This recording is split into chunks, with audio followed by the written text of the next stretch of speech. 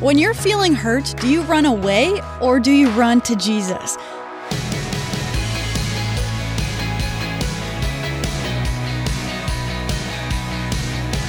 Hey there, I'm Emily Tenter, and this is Unlocked, your daily key to unlocking God's Word in your life.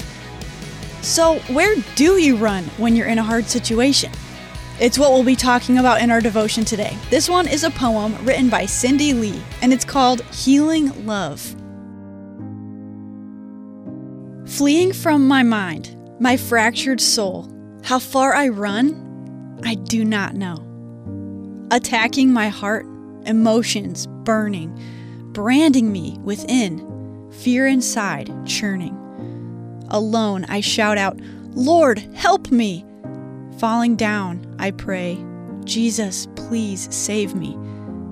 Silence, until my tears tumbling down, barriers crumble within, peace is found. Fragmented soul, you, Jesus, restore.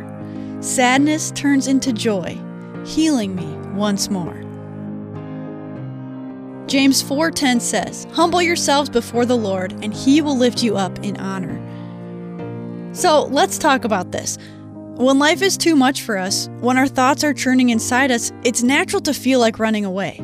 But Jesus, our loving Savior, invites us to run to Him. Matthew 11:28-30.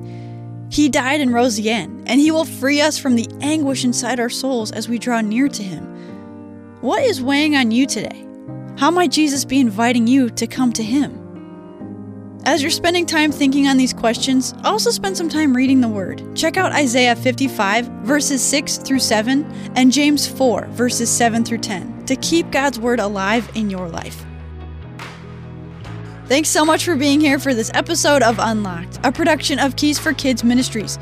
Hey, if you like the art we use on the cover of the Unlocked devotionals, you can use our verse picks as the image for your phone's lock screen or background. Keep a theme verse at the forefront of your mind and enjoy the great Unlocked art by downloading the image from our app or website. And that's it for me. Until next time, I'm Emily, encouraging you to live your life unlocked, opening the door to God in your life.